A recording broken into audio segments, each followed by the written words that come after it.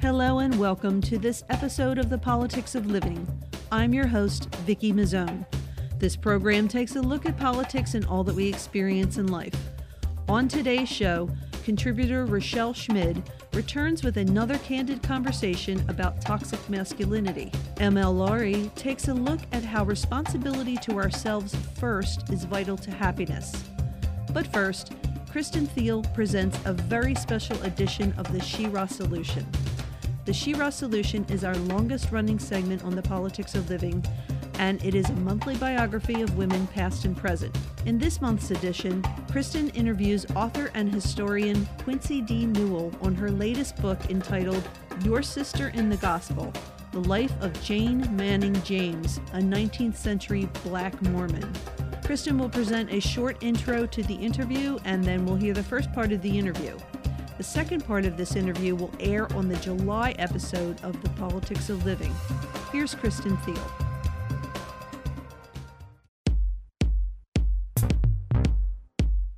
Hello. Today on the She-Ra Solution, I'm presenting an interview I did recently with historian and professor and my friend Quincy D. Newell. In this first ever She-Ra Solution interview, we'll be discussing the subject of Quincy's latest book, Your Sister in the Gospel, The Life of Jane Manning James, a 19th century Black Mormon, published in May by Oxford University Press. Quincy also shared a bit about her experience as a scholar. In doing so, we talked about two fascinating women with vastly different life experiences, yet connected now through one's research into the other's life. Jane was born in the early 1820s in Connecticut. Slavery still very much existed in the United States, but Jane was born free. She lived a full and long life. Before she died in her 80s, she experienced being a daughter and sibling in a close-knit family, being married and divorced more than once, having children, 8 of them, having careers, mostly as a domestic servant, moving across the country from Connecticut to Illinois to Utah, sometimes traveling by foot, and being a well-known member of the then both blossoming and controversial Church of Jesus Christ of Latter-day Saints, the Mormon faith. She even had close relationships with Joseph Smith, the church's founder, and Brigham Young, the church's second leader after Smith. Quincy, I'd like to start talking about Jane in your book on her life by learning why you thought Jane's story was important enough to tell. You wrote, Jane's story is important because it troubles the waters in our grand narratives. I love that line. Please tell us more about that. Well, thank you so much for having me. Jane is such an interesting person. I got captured by her story when I was doing the research for a different book about 19th century African American and Native American Mormons. And she just kept popping up. I started to refer to her as the Forrest Gump of 19th century Mormonism because she knew all of the important people, and she sort of showed up in the background in all these important events in the course of the 19th century. I think she's really a fascinating figure from the 19th century, but she's not very well known. And I think that's largely because her story sort of moves in the opposite direction of what we want to tell about the 19th century. We want to see the 19th century as kind of a trajectory from slavery to freedom, a sort of narrative of progress. And Jane's story doesn't really work in that way. She seems to choose options in her life that make her in some ways more oppressed. She joins a church that keeps her in a kind of second-class status instead of saying, like Harriet Tubman, for example, who was one of her contemporaries. She's not working against slavery. She's not working for women's rights. She is choosing to be a member of a church that is dominated by white men and that sort of reinstitutes patriarchy in a pretty serious way. So in that sense, I think Jane moves against the grain of our general sort of grand narrative of American history for the 19th century. And that's a really important thing to keep in mind, that there were people who weren't following that sort of trajectory. She was doing something different, and that gives us a broader and deeper sense of the diversity of American history. So that's why I think she's important. I'd like to hear about your choice to refer to Jane throughout the book by her first name. And related, later in the book, you talk about how she's often called Aunt by people of the church and by the greater community. What does that term mean in the case of Jane? Sure. So Jane was born as Jane Elizabeth Manning, and then when she got married the first time in Illinois, she took the surname of her husband, Isaac James, so she became Jane Manning James. Later in the 1870s, she had a brief marriage to a man named Frank Perkins, so she became Jane Perkins. And then when that marriage dissolved, she became Jane James again. So partly I refer to her as Jane because that's the name that she held throughout her life. She used the name Jane from birth to death, but her surname changed several times over the course of her lifetime. And so it becomes pretty confusing for readers to try and keep track of which Jane are we talking about. And when I am quoting evidence from Jane when she is Jane James, but she's talking about when she was Jane Manning, all of that becomes really complicated. This was a choice that was not an easy one in a lot of ways. Surnames are a really important marker particularly for African Americans in the 19th century. They become a marker of self-ownership. They become a marker of freedom. That you're not just Jane, you are Jane Manning, you are Jane James. So leaving off her last name in some ways felt like the wrong thing to do. It felt like a disrespectful choice. But in other ways, that surname was always the surname of a man in her life, whether it was her father or a husband. It was a way to mark her as belonging to a man. And so in that way, I think using her first name, the one that she held on to all the way through her life, was a way of kind of respecting her own independent personhood. And so that's why I decided to call her Jane all the way through the book. Her community often referred to her as Aunt Jane, particularly later in her life. This is in Utah. And in some ways, that's a marker of respect as well. They referred to other white women in the community as aunt as well. Excuse me. But the trouble is that for Jane, for a white person to call her Aunt Jane was a way of both sort of tying her to the community, but also keeping her subservient. It was a form of address that was pretty common in the American South during slavery, to refer to house slaves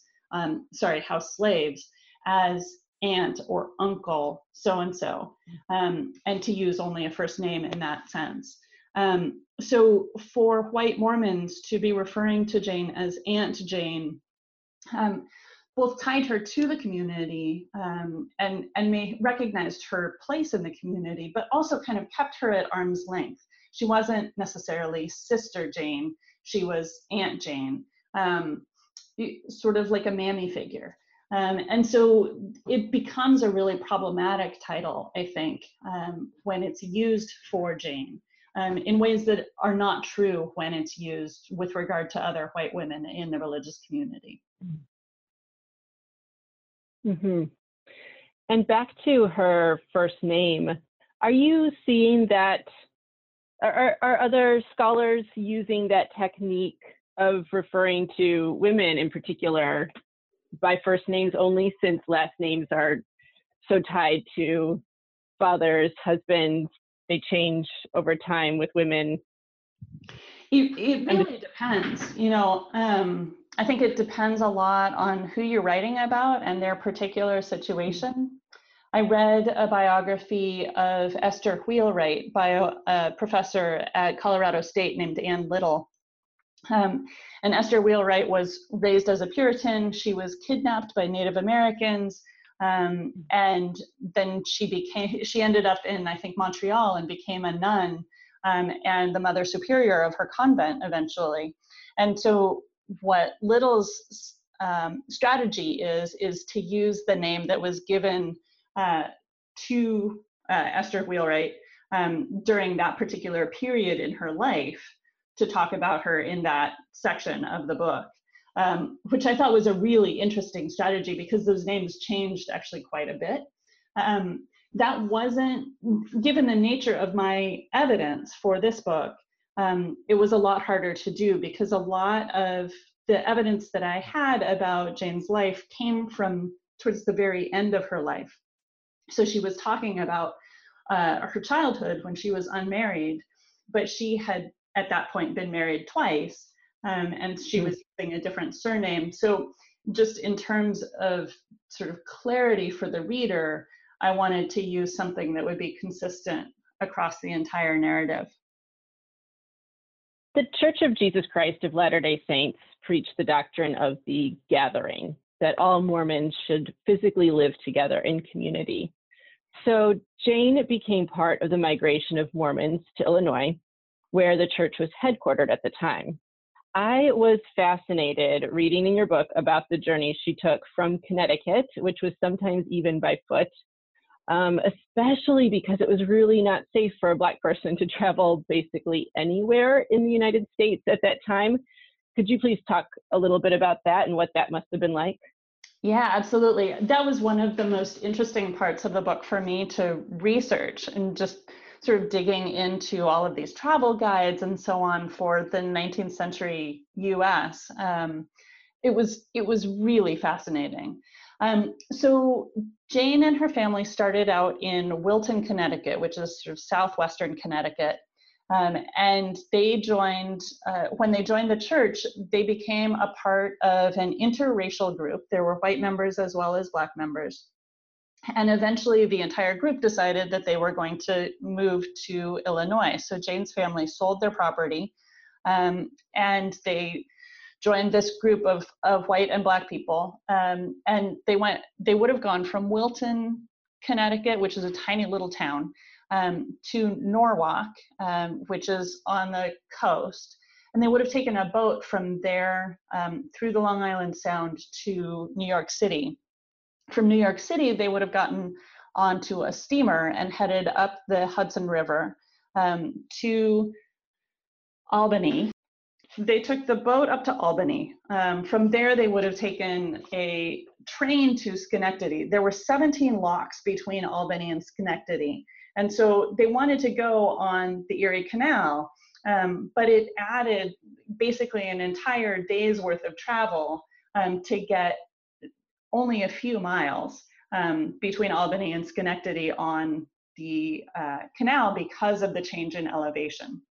So probably they got on the canal boat in Schenectady and then headed to Buffalo, which took several days.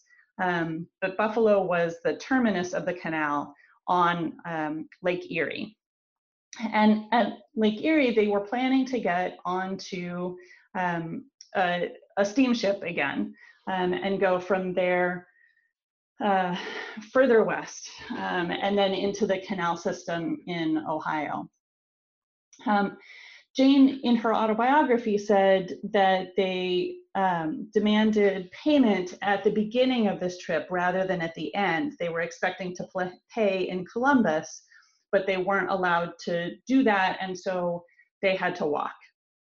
Now, that statement, on the face of it, is rather confusing because at this point you expect, well, they must have had the money for their passage. It wasn't like they were planning to earn it on the boat.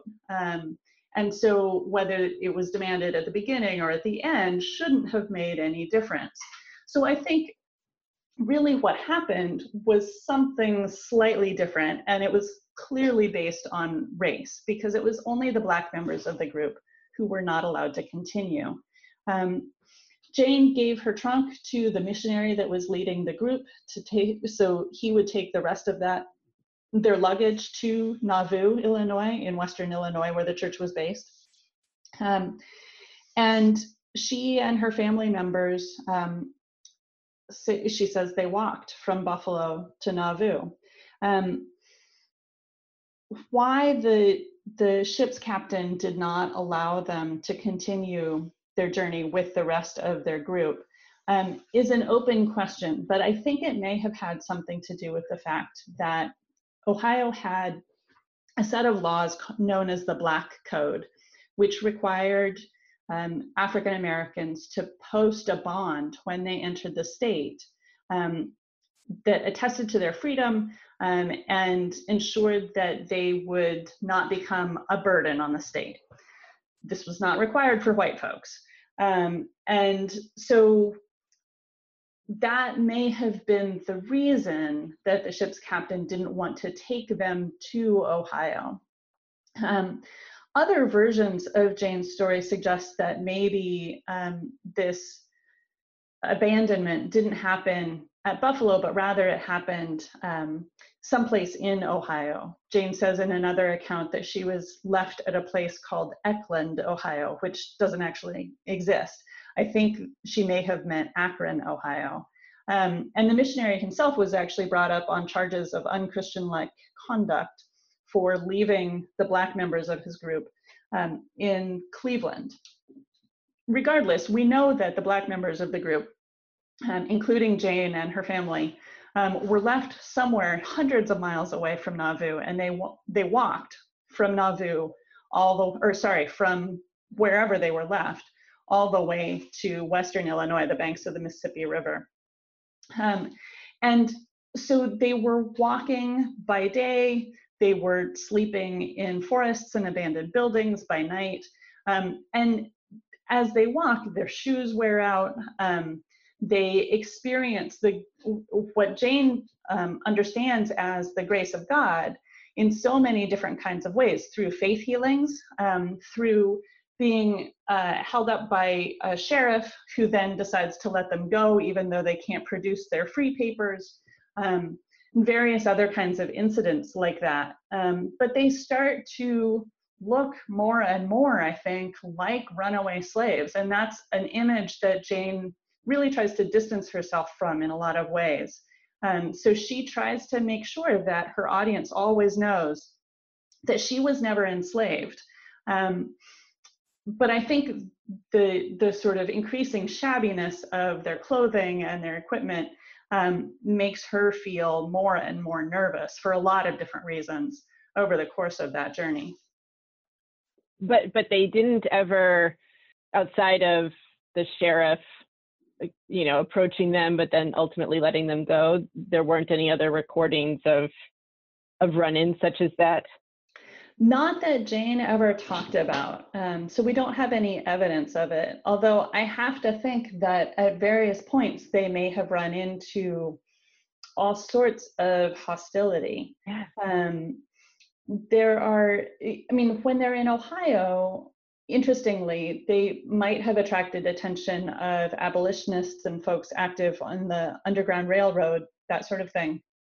But abolitionists would have been actually maybe fairly disappointed to find out that this group of Black people traveling on their own were not escaped slaves, but in fact were Latter-day Saints, because abolitionists actually tended to think of Mormonism as a sort of tyrannical religion and something to be resisted. So to see African American people actually being attracted to it and moving towards that, having that as their goal, would have been sort of disorienting, I think. That's so interesting. It makes me think of even today as we look at people from all over and say like, oh, how can you believe what I think you're believing, or how can you follow this? Doesn't that squash your liberties? Right. Well, and I think that it goes back to that question that you asked at the beginning about, Jane espoused a fairly conservative religious belief. It was in some ways radical for its time, but she fits on the sort of conservative end of things. She's not working for liberation in the ways that we tend to think of it for the 19th century. And so she sort of doesn't fit our paradigm for what you're supposed to be like as a Black woman in the 19th century. In chapter 3 of your book, switching gears here, you introduce the topic of polygamy. As early as the 1840s, you write, the national media was talking about how Mormonism encouraged men to have multiple wives. Jane herself wrote in her autobiography about this topic. She mentioned that she'd had conversations with other women in the church about it. You wrote that for Jane, this concept, quote, may have resonated differently than it did for the white women. Can you talk about society's views of sexuality and marriage for white people versus for Black people? Sure. That section was really well informed, I think, by the work of a professor named Tara Hunter, who wrote a book called Bound in Wedlock about marriage for slave and free African Americans in the 19th century. And one of the points that she makes is that legal marriage was not necessarily widely available for Black people in the 19th century, in large part because Black people were considered, in the South, they were considered property rather than agents who could make choices about who they wanted to marry. And so the decision to be married was something that, if you are property, you can't really make that decision. That's a decision that a free person can make, but not an enslaved person. The upshot of the less widely available status of marriage for African Americans was that sometimes Black people ended up in marriage-like relationships, but if one or the other partner has to go work someplace else or is somehow otherwise sent away, that marriage sort of ends or is suspended. And oftentimes, the people involved in that relationship felt themselves free to start another marriage-like relationship in the absence of their previous partner. But that partner might come back at some point in the future. And so people ended up being married or quasi-married to multiple people. And this happened for both men and for women. So in that sense, my thought was that Jane might be more familiar with a wider range of marriage-like relationships than many of the white women in the LDS Church at the time. The other thing that was going on for Jane is that Black women were stereotyped as hypersexualized. And so she had to work harder in some ways, I think, to establish herself as a pure, sexually modest woman than white women whose sexual modesty was taken for granted by the society around them. It must have been difficult to sort of, for lack of a better phrase, sort of walk that line of supporting the religion that she has chosen, that if polygamy is allowed, that she's supportive of that or encouraged even, but then also being very aware of how society might turn on her by her saying that that's okay. Yeah, I think that's absolutely true. She told this story of learning about polygamy in her autobiography, and she dictates her autobiography sometime between 1902 and 1908 when she died.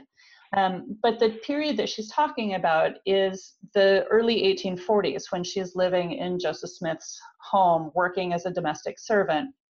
And she's talking about a conversation that she had with a couple with two pairs of sisters. So 4 white women, all of them relatively young women, so probably around Jane's age or so. And they're talking, and one of them says to Jane, what would you think if a man had more wives than one? And Jane says in her autobiography that she claps her hands and says, that would be all right. And there's an exclamation point, and she seems to be very enthusiastic. So there's some really complicated things, I think, going on in terms of sort of the story that she's telling, but also the timing and the audience that she's imagining when she's telling it. Partly she's constructing herself as an insider, right? She lived in Joseph Smith's home. She had access to these topics that were secret at the time. Latter-day Saints didn't publicly announce that they were practicing polygamy until 1852, when they had moved to Utah, and they felt that they were far enough away from the center of power in the United States that nobody was going to bother them. And so they could say out loud that they were practicing polygamy, and they would still be left alone. So there are rumors running around in the 1840s, but nothing is really certain at this point. So Jane sets herself up as somebody who has accepted a really difficult doctrine really early on. She sets herself up as somebody who is at the epicenter of Mormon doctrine, Mormon theology. And she sets herself up as not actually a wife, but as somebody who is supporting Joseph Smith's practice of polygamy. And for Mormons, that was really important. So she becomes a central figure, that kind of Forrest Gump figure again, in her telling in the early 20th century, when she's really trying to sort of shore up her status in the church because she wants certain kinds of religious privileges that she hasn't yet been able to get. And so she is an important figure in the early 20th century church because she knew Joseph Smith, and there are not very many people alive at that point who did know Joseph Smith. And so being able to tell these stories about her ready acceptance of really complicated and difficult LDS doctrine at a time when her experience as an acquaintance of Joseph Smith really confers some status. That's really important, I think, for Jane. Yeah, that's a really powerful thing to think about. Let's move into that. I was really taken reading about how determined and relentless Jane was in her fight to be granted full status in the church. Some of these privileges you mentioned that she didn't have before. Her efforts only seemed to increase as well as she got the older and older she got. Can you talk about how the church saw her as an African American woman and what more she was demanding from them and why? Sure. So LDS doctrine develops over time, and one of the things that sets the Latter-day Saints apart from other Protestant churches is what they set up as a theology of temples. They start to believe that there are certain rituals that are necessary in order to be fully saved in the afterlife, in order to reach the highest degrees of exaltation, as they would put it. And they believe that you have to be baptized. Jane was baptized.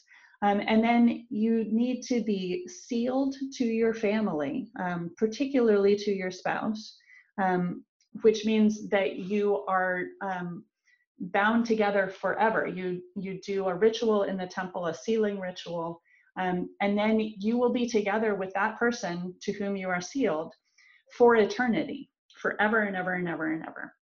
And so marriages in the LDS temple are considered to be eternal marriages. And that becomes sort of part of what Latter-day Saints believe to be salvation, is to be in family relationships for eternity. So, so sealing is necessary, and then you also need to go through what's essentially kind of an initiation ritual called the endowment. So you need to receive your endowment.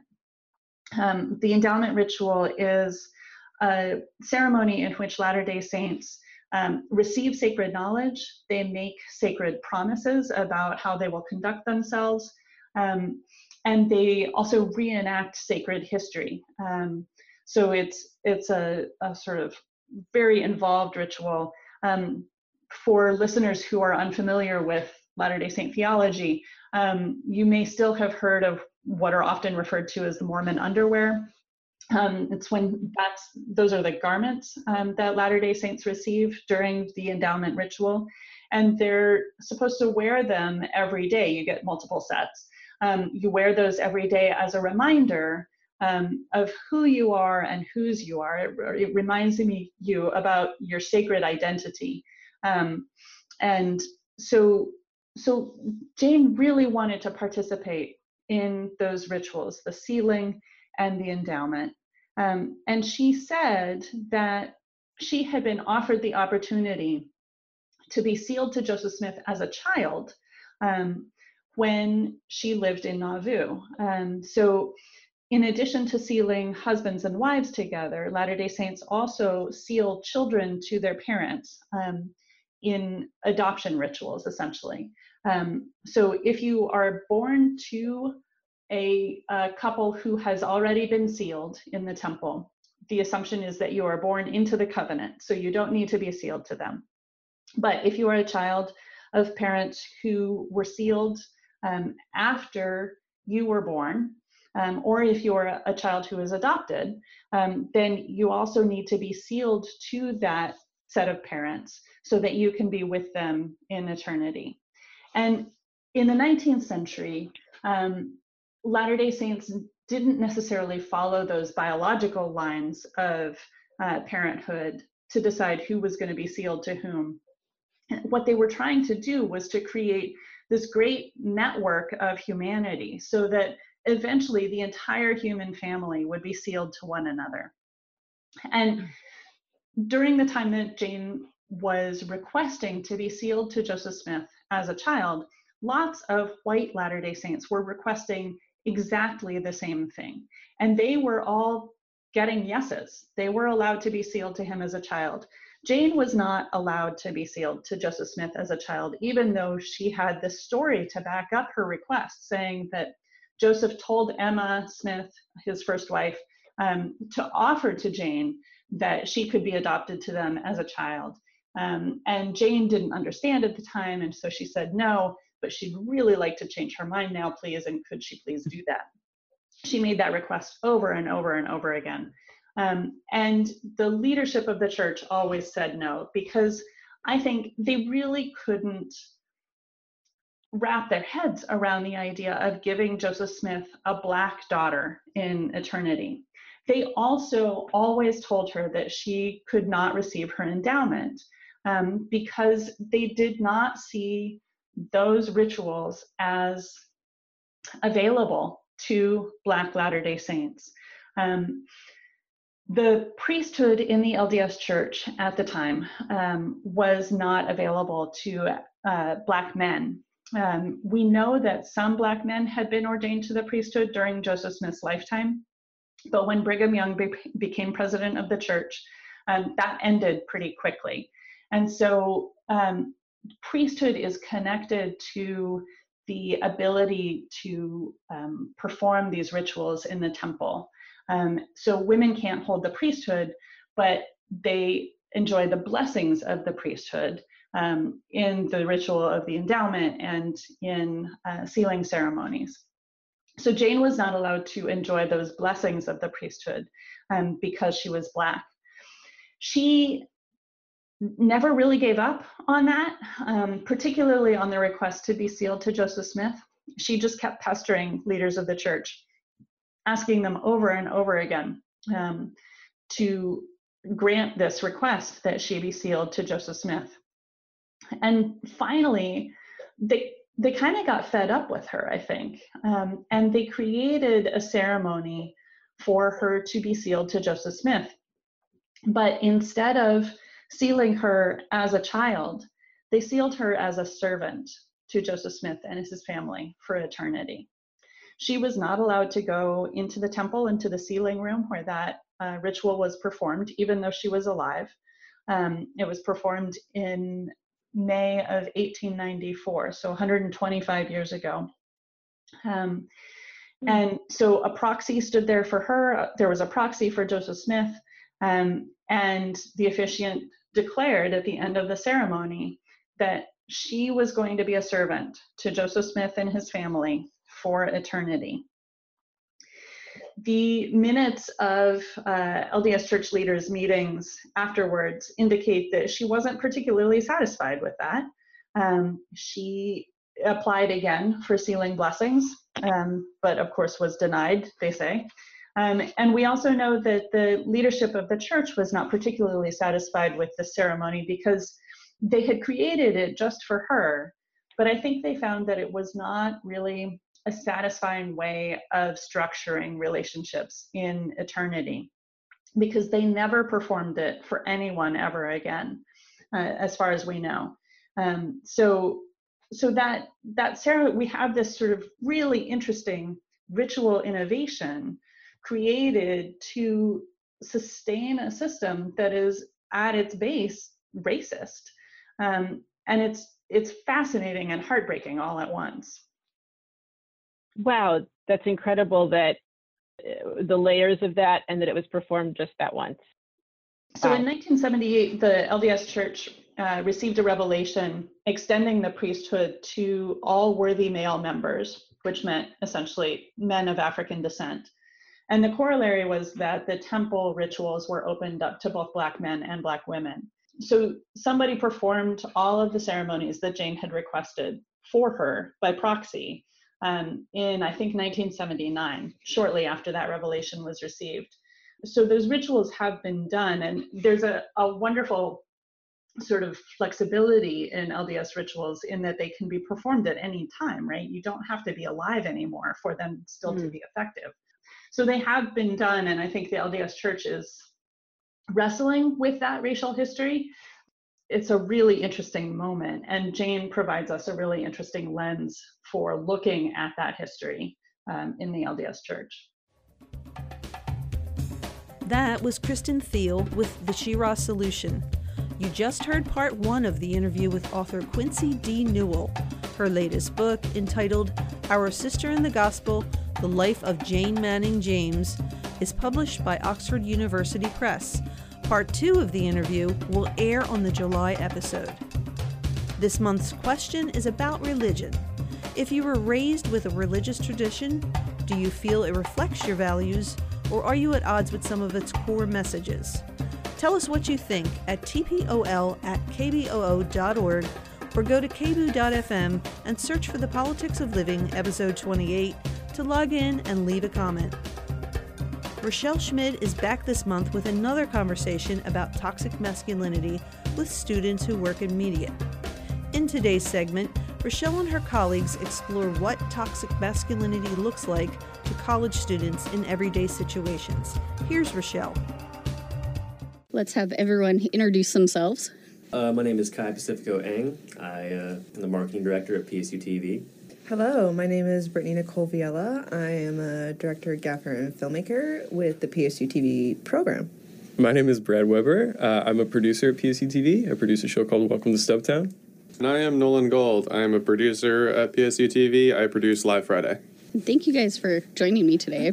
We previously, not with the same exact group, but we had discussions kind of off air at times about toxic masculinity and what that means. And one thing I know we had mentioned that we wish we had had time for, and I wanted to follow up and chat more about, is how you view toxic masculinity as someone in media and what you see when looking at mass media, how it's represented from your perspective.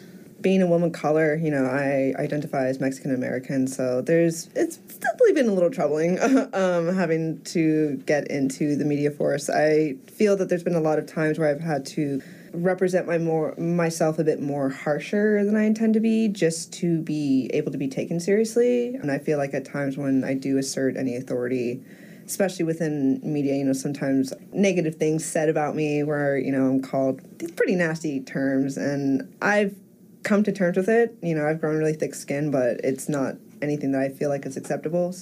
For me, that's where I've seen a lot in toxic masculinity within the media, but I've also unfortunately dealt with a lot worse. But anyway, I don't know, I'll let you all, like, take the floor on that, too. I mean, when we think of, like, toxic masculinity in the media, I mean, what comes to mind for everyone? The first thing that comes to mind to me would be, like, James Bond or something. Like, yeah, sort of, like, classic, like, film series that's sort of, the main character is the archetype of toxic masculinity, and it's a film series that's been going on for 40 years and continues. Right. Mm-hmm. It's kind of like that classic male stereotype of just, like, the womanizer, the guy, the smack talker who's sarcastic, but you like it because he's handsome. Yeah. And I think that encourages a lot of behavior, like, in the workplace, especially media, where you're encouraged to kind of follow these archetypes of characters and whatnot because you're always surrounded by them. I think that encourages a lot of often negative behavior that we don't necessarily process or think about because it's so normalized because we constantly experience it. Yeah. There's also something to do with, like, being, like, a student in media, I guess, like, being, like, working. I mean, this is a student organization, right? Mm-hmm. You have students who are a lot more, quote-unquote, like, comfortable with each other, and so they will make jokes, and even if everyone technically might be comfortable with things that are being said, like, as a producer, you know, I still have to be like, hey, no, like, this is a professional thing, like, we're working here, like, that's not okay. Absolutely.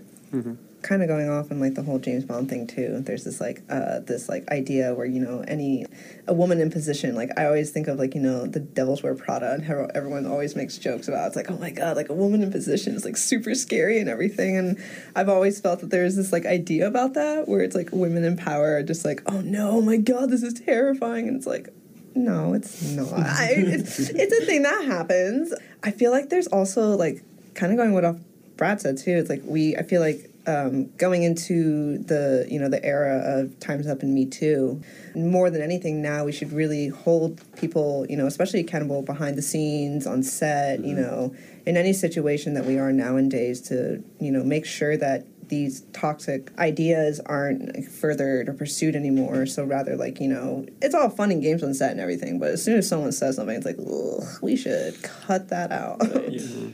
When we're talking about toxic masculinity in the media, it wouldn't just be, like, in our entertainment or the art we watch, but also that we are all people who work in, like, some form of entertainment. Mm-hmm. It creates this system where it's like, toxic masculinity exists in real life, therefore toxic masculinity exists in our entertainment, therefore it influences real life to cause more toxic masculinity. Mm-hmm. And it's this recursive process where it just kind of self-perpetuates. What you had touched on earlier, talking about the Me Too movement and those sort of things, I feel like the term toxic masculinity, if we were to talk about, you know, 20 years ago, the term didn't exist, but we all can point to examples of where it existed 20 years ago. Sure. We may not have had the label, but the thing itself existed. Yeah. And growing up with this term now, as a younger generation, if you will, how do you think it's influencing your interactions with older generations? Older men, especially. Whatever, like, you go to family visits or whatever, something, right? And, like, there will be an expectation of what it means to be masculine, I guess, mm-hmm. like within a family or something like that. And, you know, like, you might not always reach those expectations. It can be difficult to say, like, this is my representation of masculinity. I make it what mm-hmm. I want it to be, mm-hmm. right? I feel like that extends to, I guess, just identity in general when you're tackling that topic of, I guess, this polarization between how things are now, how your experience is, and then how things were back then, whatever that back then is. Because, you know, you can go up to a family reunion and approach your grandpa and talk about, you know, sexuality, gender, and politics, and people will say stuff, and you're like, wow, that is super sexist and super racist, and that is just your reality.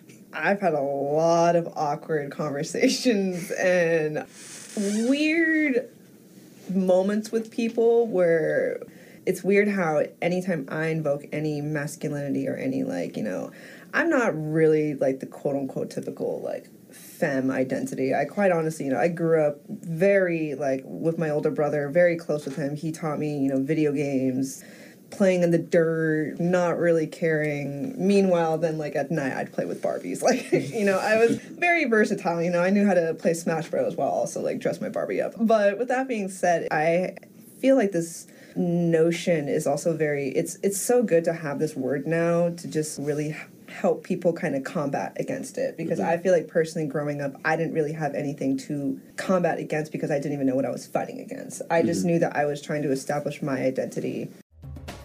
That was Rochelle Schmid. This was the first part of a conversation with college students about toxic masculinity. The second part will air in the July episode of The Politics of Living. In this month's edition of Let's Stop for a Minute, ML Laurie further explores the idea of stable happiness and being responsible to ourselves first. Here's Let's Stop for a Minute with ML Laurie. So let's stop for a minute. Let's think about this. In my last segment, we talked about the 3 cultural influences that we all encounter from birth that have played a big part in the development of our software programs or our learned ways of thinking. These influences have resulted in the creation of our views of the world and others. These cultural influences are our family, country, and male-female cultural messages. So I left you with the questions: what are the main cultural messages that interfere with our having a positive sense of self or high self-esteem? And how do these cultural messages interfere with our happiness? So there are actually 2 main ways of thinking or learned software programs that interfere the most with our happiness. They are the false cultural message, or myth as I call it, that a stable happiness can be found from things outside of ourselves, and the belief that we are alone in our human experiences. So let's stop for a minute and think first about the main software program that interferes the most with our happiness.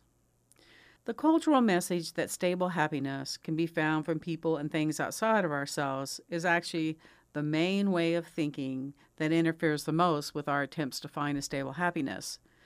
We've talked about this in other segments where I presented that this is a false cultural myth that's not only prominent in our culture, but also in most cultures in the world. Most people believe the way to find happiness is through accumulating things and people and accomplishments.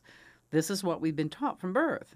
Since these are things outside of ourselves and things we can't control, then they are subject to change and will change whether we want them to or not, because we have no control or say about them.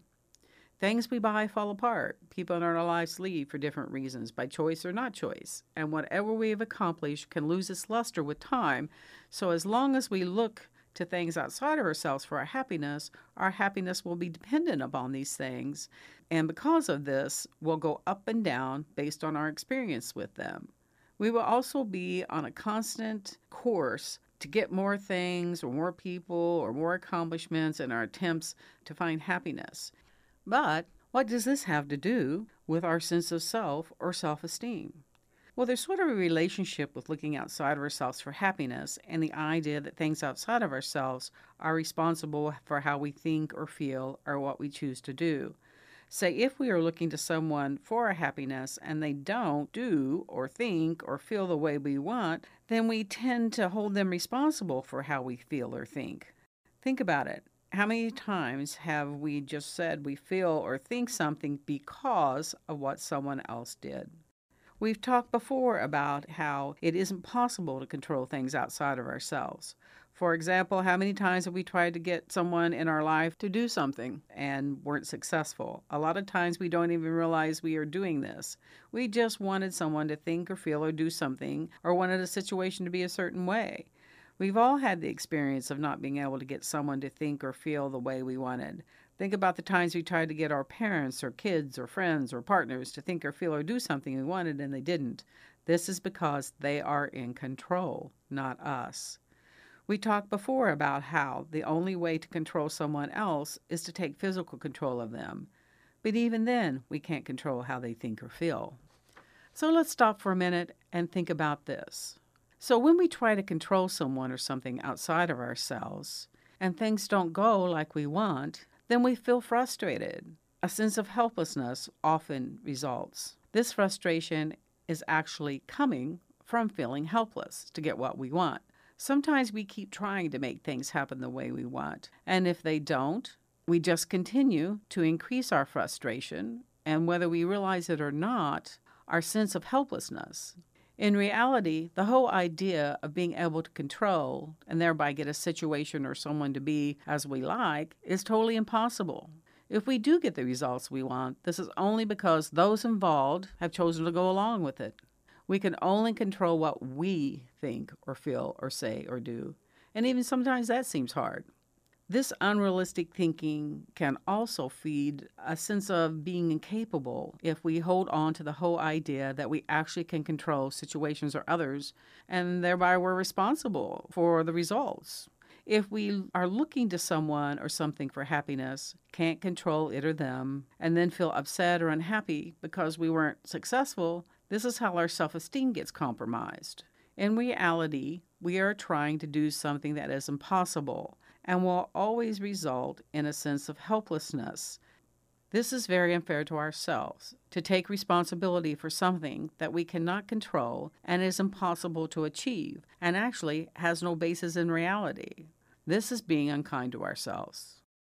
This outward-looking type of thinking also often produces a kind of sense that we can feel better about ourselves by blaming someone or something outside of ourselves for how we think and feel, and even for our lack of success in bringing about outcomes with people and situations. Can we see how if we think we are responsible for others, that we can turn this around and make them responsible for us? This, again, is going to create this sense of helplessness, because if someone or something outside of ourselves is in control, then we are again helpless. And maybe even feel hopeless at times because we tell ourselves we don't have any control. We are at the mercy of someone or something that is in control of us and responsible for us. Take blaming another race for how we feel and the situations in our life. It is not reality that an entire group or people even think or feel the same way, never mind that they are in control of how we feel or think. All of this is totally illogical and has no basis in reality. If we can't control others or things outside of ourselves, then it is also true that they cannot control us. And you can only be responsible for something you can control. So guess what? This means we are actually totally responsible for how we think, feel, and what we choose to do. Actually, it is this very thing, realizing that we were responsible for ourselves and no one else, and thereby understanding our own power to control and choose how we think or feel, or what we choose to do, that gives us our own sense of self-power and gives us confidence and increases our self-esteem. This idea that things or others are responsible for how we think or feel or what we do has no basis in reality, because no one is responsible for something they cannot control. If we could control others, there are many of us like me or many people in the world that would already have taken control and made everybody be happy, or maybe everyone be unhappy, or there wouldn't be any kind of struggle with different ideologies because somebody would have come in and already taken control. It's not possible. So let's say someone calls you a bad name. Do you have a choice as to how to respond? Well, yes, you do. We can mindlessly go off with our learned pattern of thinking and just respond without thinking, or we can stop, take a breath, and decide how we want to think or how we want to respond to someone. You could feel angry, you can feel happy, you can pay them no attention, or you can just simply smile and think, well, that is you, that comes from you, that's your issue. I'm not giving you my power. So, okay, is there something I can do to help you? There are numberless ways that we can choose to respond. So let's stop for a minute and think about this. What is it that causes people to blame things and others for what they think and feel?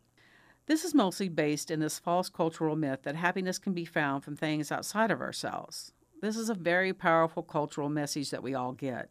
The message is everywhere. For example, in TV commercials, I often use the one where the jingle is Ultra Bright toothpaste gives your mouth sex appeal. So why do we need sex appeal? Well, to attract a partner, date, or in other words, to attract another person. After all, we all know that we can't be happy unless we have a partner, a boyfriend, or girlfriend, right? Wrong.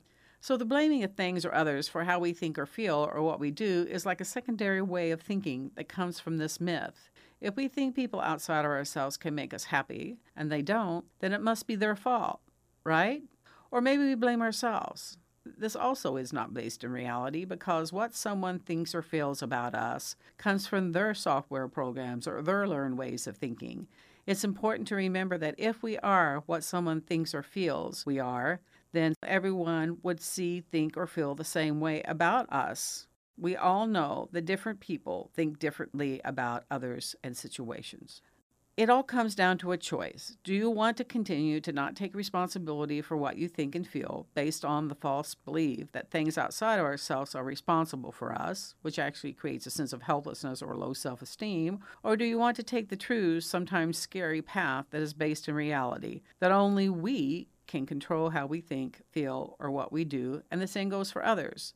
This is why it is so important to become aware of our software programs or learn ways of thinking. If we aren't aware of our patterns of thinking, then how can we even be aware that we are making a choice? Think about it. This reality-based thinking actually helps us take back our own personal power and increases our self-esteem.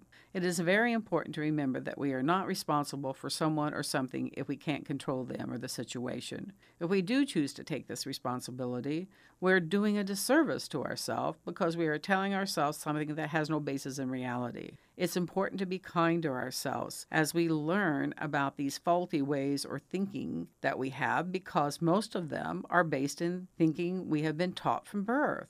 The really, really good news is that as we become aware, we can choose our own thinking and thereby increase our happiness. So let's stop for a minute and think about all of this. Think about it. Do we feel happy when we feel bad about ourselves? Do we feel happy when we feel that we can't control things in our lives and thereby feel helpless? How are we usually feeling when we are experiencing our sense of happiness? As we start to pay attention, we will find that we really do feel most happy when we are feeling good about ourselves. A stable sense of happiness, therefore, comes from an inner path where we learn to live in the reality that we have a strong sense of personal power by understanding we are in control of how we think, feel, and what we do, and that we do not have to give our power to others, no matter what they say or do to us. And we live in the reality that we are not responsible for what others think or feel or do. They are. So let's just stop for a minute and think about all of this. What about this other main software program or learned way of thinking that interferes with our happiness? This belief that we are alone in our human condition. How does this thinking affect our self-esteem and happiness? Think about it. Let's stop for a minute. Let's think about it. I'm ML Laurie. Well, that brings us to the end of this episode of The Politics of Living. Thanks to our guests and our contributors, Brittany Viella, Brad Weber, Nolan Gold, Ka Pacifico Eng, Quincy D. Newell, Rochelle Schmid, ML Laurie, and Kristen Thiel. Also, thanks to our web manager and creator, Denise Kowalczyk. Visit kboo.fm and search for The Politics of Living, episode 28, to find links about today's topics and guests. All feedback, comments, and suggestions can be emailed to tpol@kboo.org. And if you'd like to be a guest or a contributor on The Politics of Living, please email us at tpol@kboo.org. Thanks for listening to The Politics of Living. I'm Vicki Mazzone.